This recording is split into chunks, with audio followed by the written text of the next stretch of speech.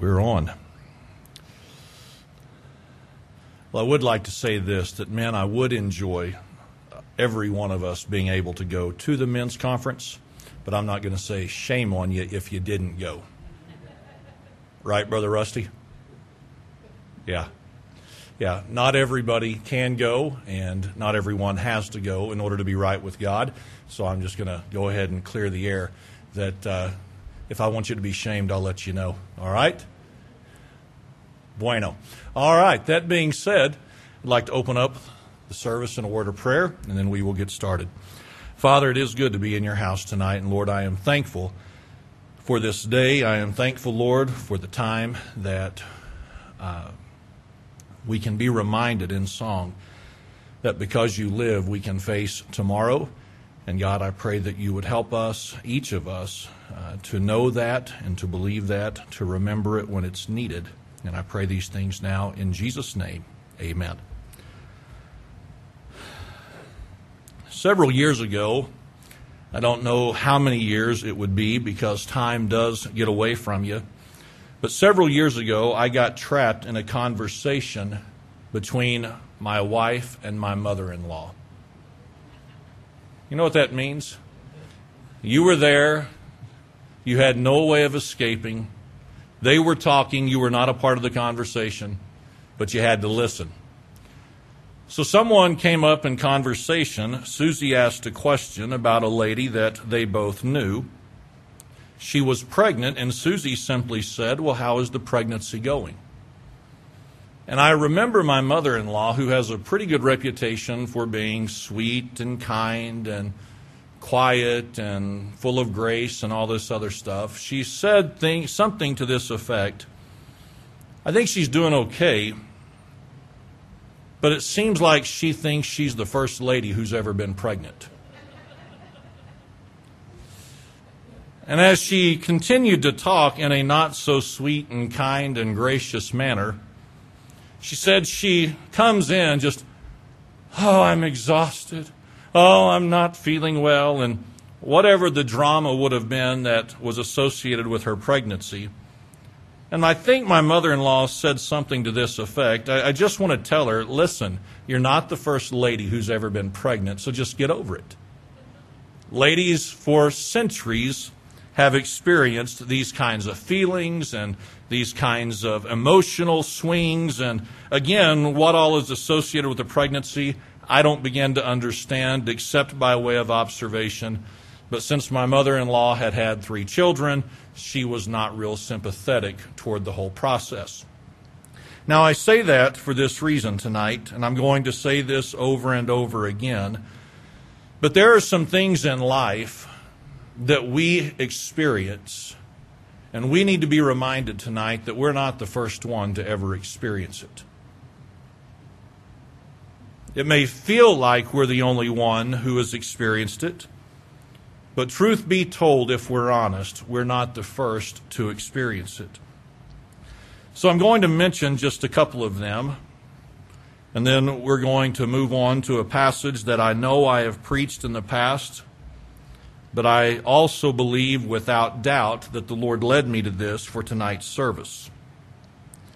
This evening, I think every one of us could stand and give testimony to this fact that at some point in our lives we have been physically exhausted. You've been there, haven't you? You're just tired. You're just weary. You're worn out. You've just been going and going and going and going. And so as a result of all the activity, as a result of all the busyness, as a result maybe of some sleep deprivation, if somebody were to say to you, "How are you doing?" you could honestly look them in the eyes and say, "You know what? I am exhausted." And there's nothing wrong with that being true. There's nothing wrong with that being said. But it does get old sometimes, doesn't it, when you talk to someone and they act like they're the only one who's ever been tired? "Oh, it's been so busy. You know, we've had so much going on. I'm telling you, it's just been crazy around the house. I'm tired." Yeah, take a number. You know what I'm saying, right? I mean, how many people are not tired at some point? Stop acting like you're the first person. Because you're not the first person, and guess what? You'll not be the last person to be physically exhausted, physically worn out. It happens to everyone. So for me to say, well, I'm tired, or for you to say, you're tired, okay. And because it's just a reality of life, correct? Amen. Sometimes I think this is true, that we're not so much weary physically or tired physically, but mentally. We are just exhausted. We're just drained mentally. Have you ever been there? It's not that you've been deprived of sleep. It's not that you've been going, and there's been no time to settle down and to shut down and relax for a little bit. But if you could give testimony of certain events and certain moments in your life, you'd say something like this: "Man, my brain has been working nonstop," and I would describe it like this: my brain's just tired. I'm tired of thinking. I'm tired of answering questions. I'm tired of people coming to me with another question and another question. And I'm just ready to turn the old brain off and not think for a couple of days. We've all been there. Most of us have been there. Again, it's nothing new, though it may come as a shock to some. People have been mentally tired for a long time. And in the future, people will continue to be tired mentally. Just as that is true, we would also say this, that sometimes it's not a physical fatigue and sometimes it's not a mental fatigue. Sometimes it's an emotional fatigue. We're just tired emotionally. Maybe it's been a very stressful time. Maybe you've had to deal with some fear. Maybe it's the emotion of disappointment. Maybe it's the emotion of some kind of a hurt. But you've been going through this situation now for some amount of time, and it's as though just the emotions have been worn ragged. It's just as though the emotions are about as raw as they could be because they have been used so much lately. And again, I want to say this to all of us just by way of a reminder. And don't read too much into this right now. I just want us to be reminded of this, though, that when it comes to an emotional fatigue, we're not the first to experience it. Whatever your situation is, you're not the first to experience it. I'm not the first, and we're not going to be the last. People after us will certainly be able to identify with an emotional fatigue that we have experienced. And so this evening, here's what we know, and I think we would be quick to admit, and that is we've been physically tired, we've been mentally tired, and we've been emotionally tired. And sometimes this also is true. It's as though the perfect storm is created.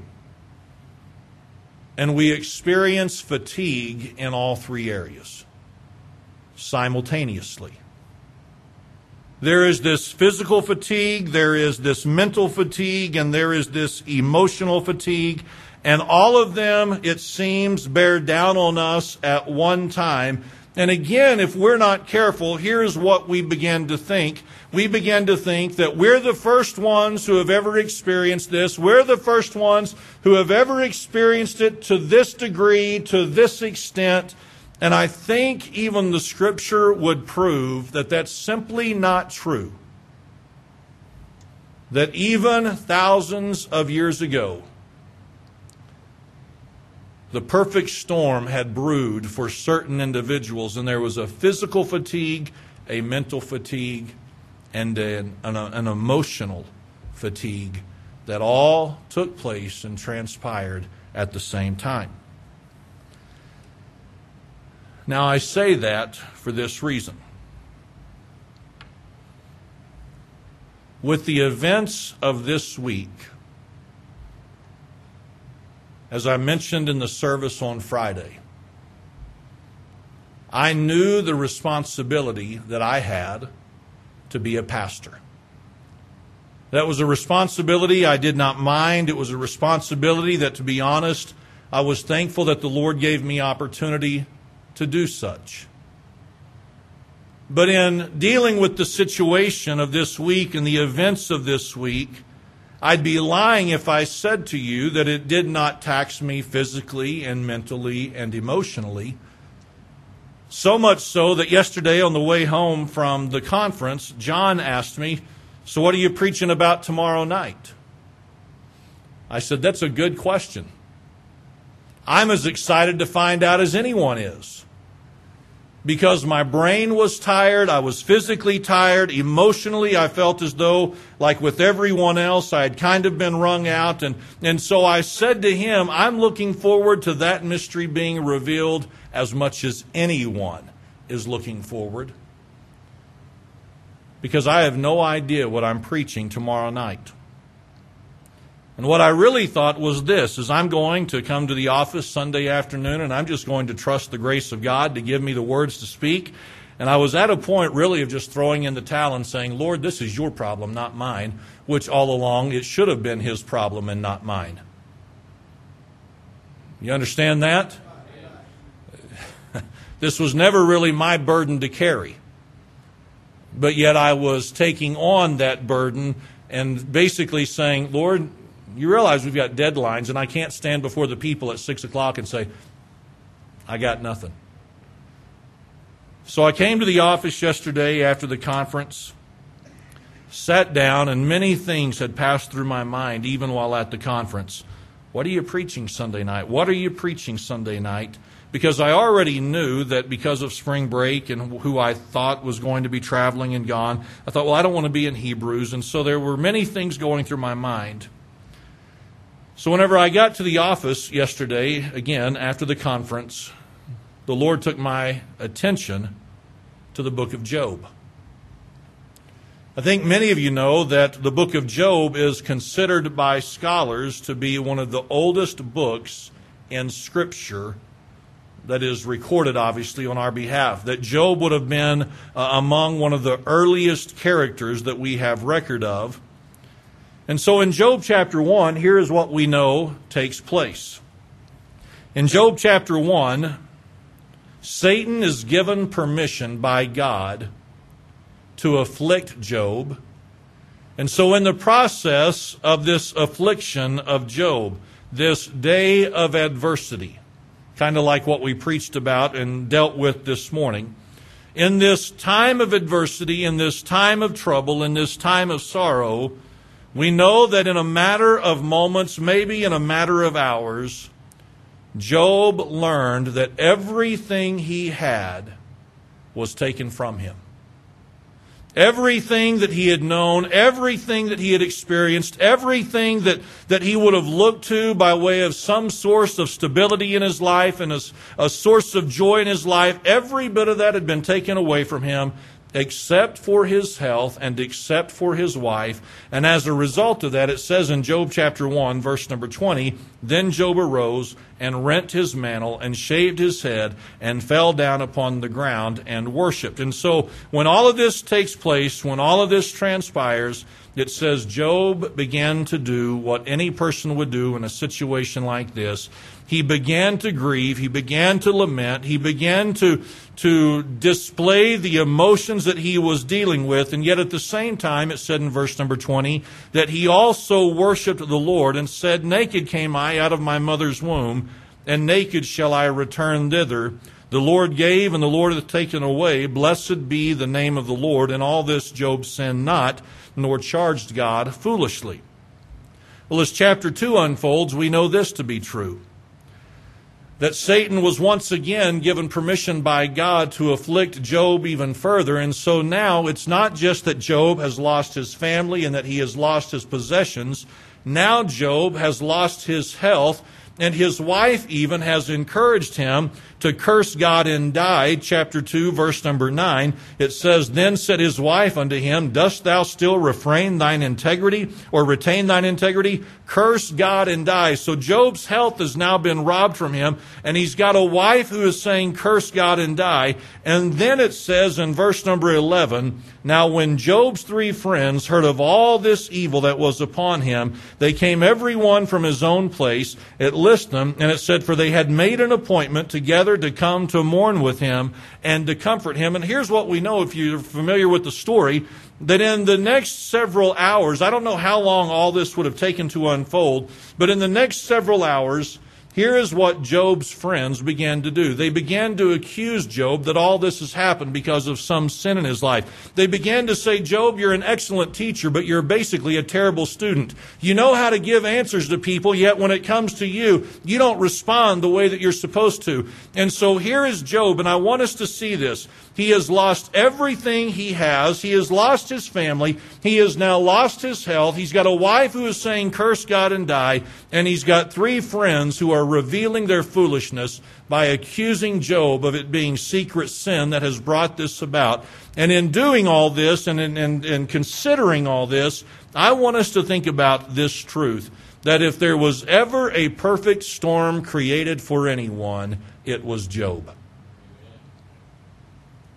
There is no doubt that physically Job was wiped out. He would have been so spent physically just from the sheer pain, just from the sheer devastation of hearing that your children had been killed in that accident, to know that everything had been taken away, to know all of that. There is no question that it would have robbed him of the sleep and it would have robbed him of the rest that he needed. And so without question, he was fatigued physically. You know that his mind continued to work every waking moment that he had. His mind had to be busy thinking about this, and what do I do now, and what about this, and how do we take care of this, and honey, we've got to do this. And there were so many questions that Job would have had to answer, and so many things that his mind would have had to have tried to get around, that there is no question at all, if we're honest, that Job would have been exhausted mentally as well as physically. And then how could Job have experienced all of these things and not been exhausted emotionally? I mean, everything that he's gone through, the Scripture lets us know that he wrestled with his emotions. So here is Job, and he is wiped out physically, he is wiped out mentally, he is wiped out emotionally. He's got these 3 individuals who are saying ridiculous things and leveling accusations against him that are ridiculous and are unfounded, and they are absolutely unbiblical or unscriptural because they'll be reprimanded by God later. And in the midst of all this, we turn to Job chapter 23.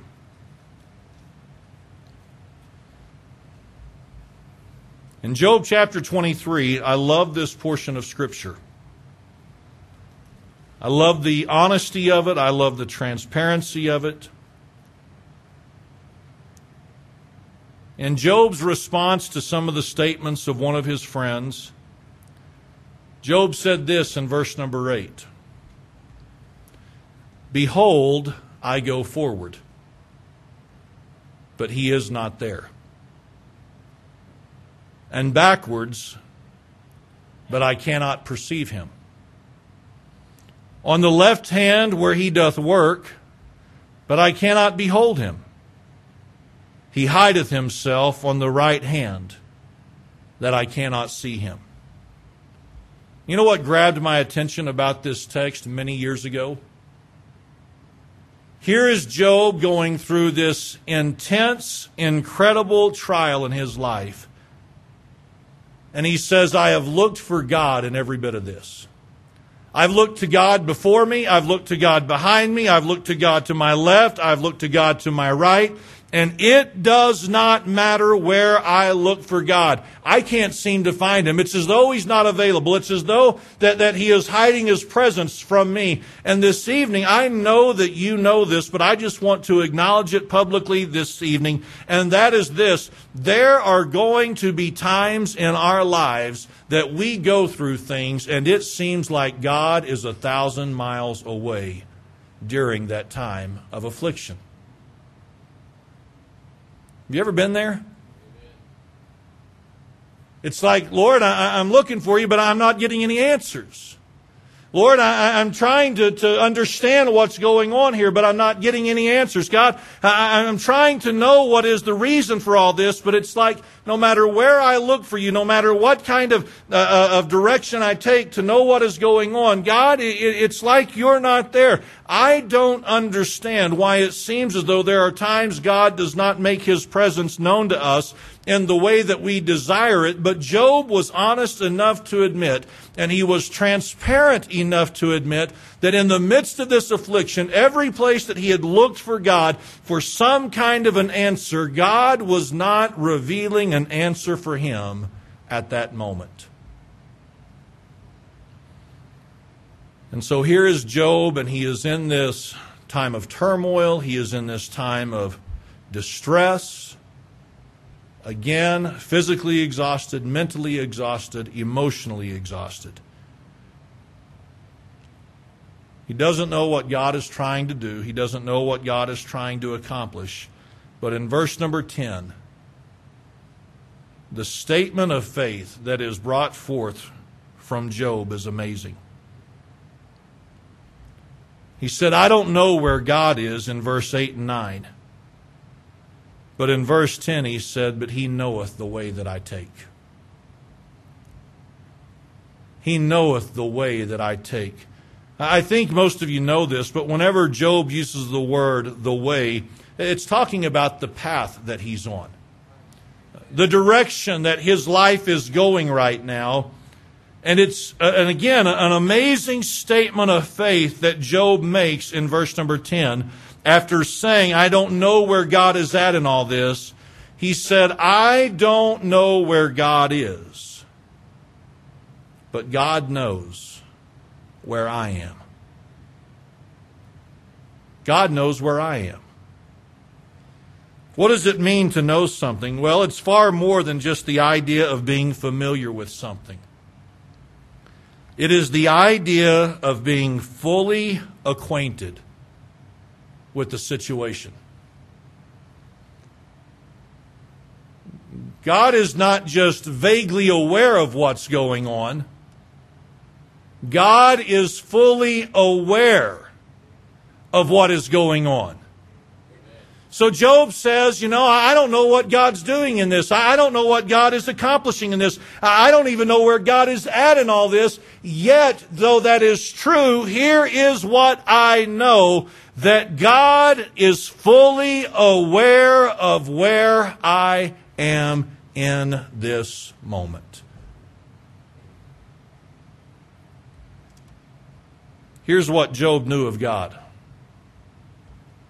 Job knew of God that God was not caught off guard by the events that took place in his life. Following this, Job knew that God was not up in heaven saying, I had no idea this was about to happen. I had no idea this was about to take place. No, Job knew that God was fully aware of everything that was about to happen. And to carry it even a little bit further, Job knew that God was not curious about the future.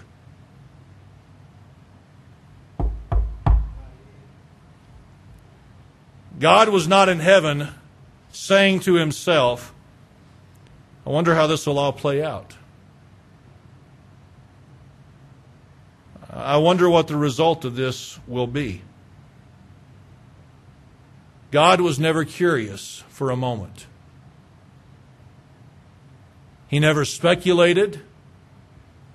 He never assumed. He never said, I wonder what will happen if. Job said, though I cannot see him, he knows where I'm at. And this evening, I want to remind us of a couple of things, not just in light of the events of our church this past week, because I mean this, and I want to be very careful in how I say this as a pastor and as a friend.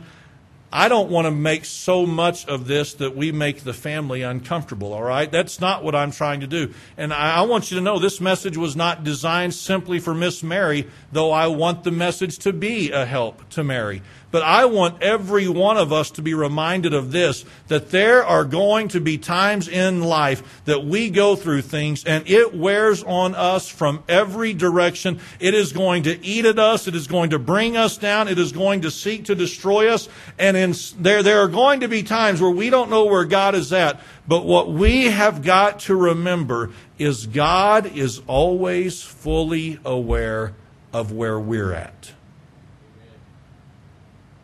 Nothing comes into our lives that catches God by surprise. And either we believe that or we don't. And if we're going to say, but He knoweth the way that I take, then what we've also got to assume and what we have also got to believe in our heart as a statement of faith is this, is that not only is God not been caught off guard by whatever it is we're dealing with, God is not curious as to how it's going to end up for us. He's just not curious. Well, how is God not curious? Because God is Alpha and Omega. He is beginning. He is end. He sees the beginning. He sees the end. He sees everything in between. And God knows exactly what He is doing in each of our lives. And as a result of that, one more statement of faith from the lips of Job was this, is that when He hath tried me, when I have gone through this refining process, as difficult and as painful as it may be, here's what's going to happen. I shall come forth as gold. What is gold? It's the same thing then as it is today.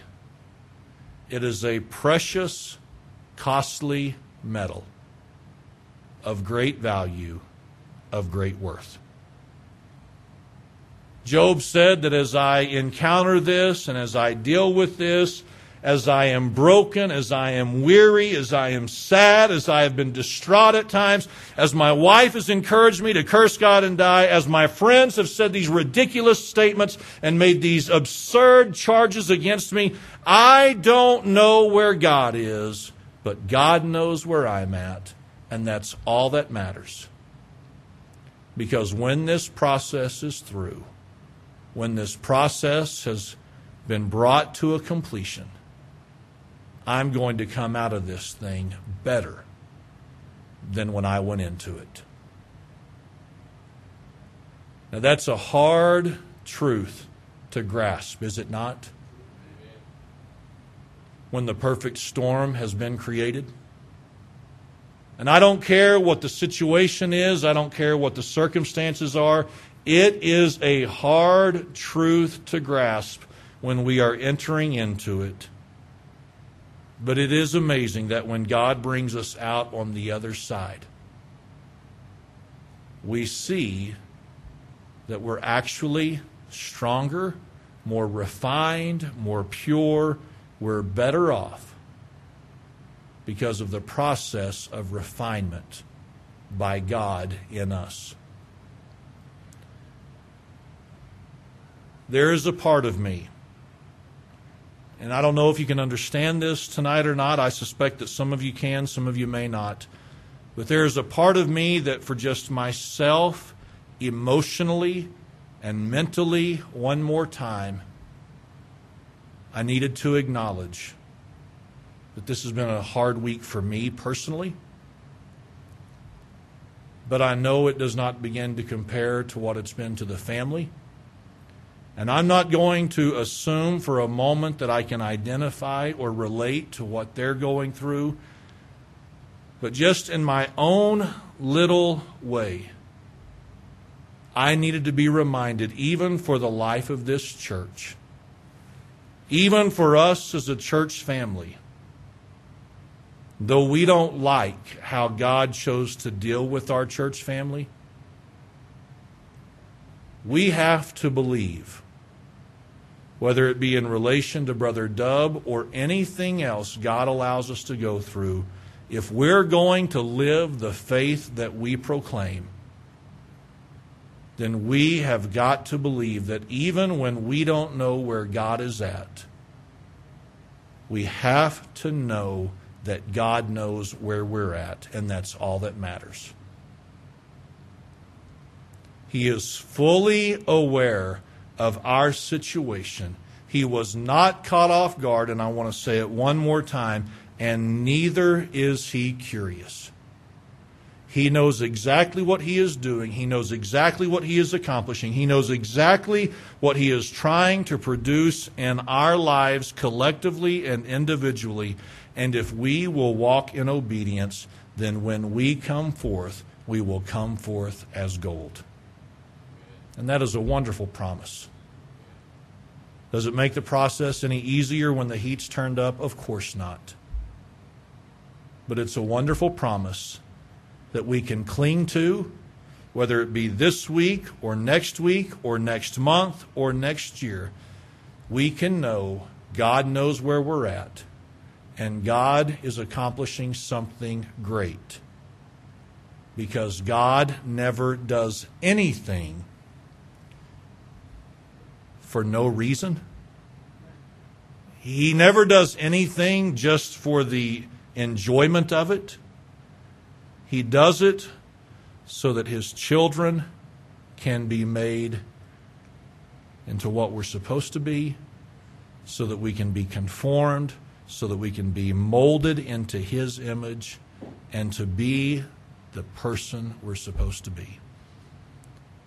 I don't know if this message helps anyone but me, but I think if we'll hold on to this in the days to come, we can remind ourselves, he knows where I'm at, and that's all that matters right now. So I'll stand this evening and bow our heads for a word of prayer. Father, as we come to you tonight, I pray that you'd help us to be encouraged by the testimony of Job.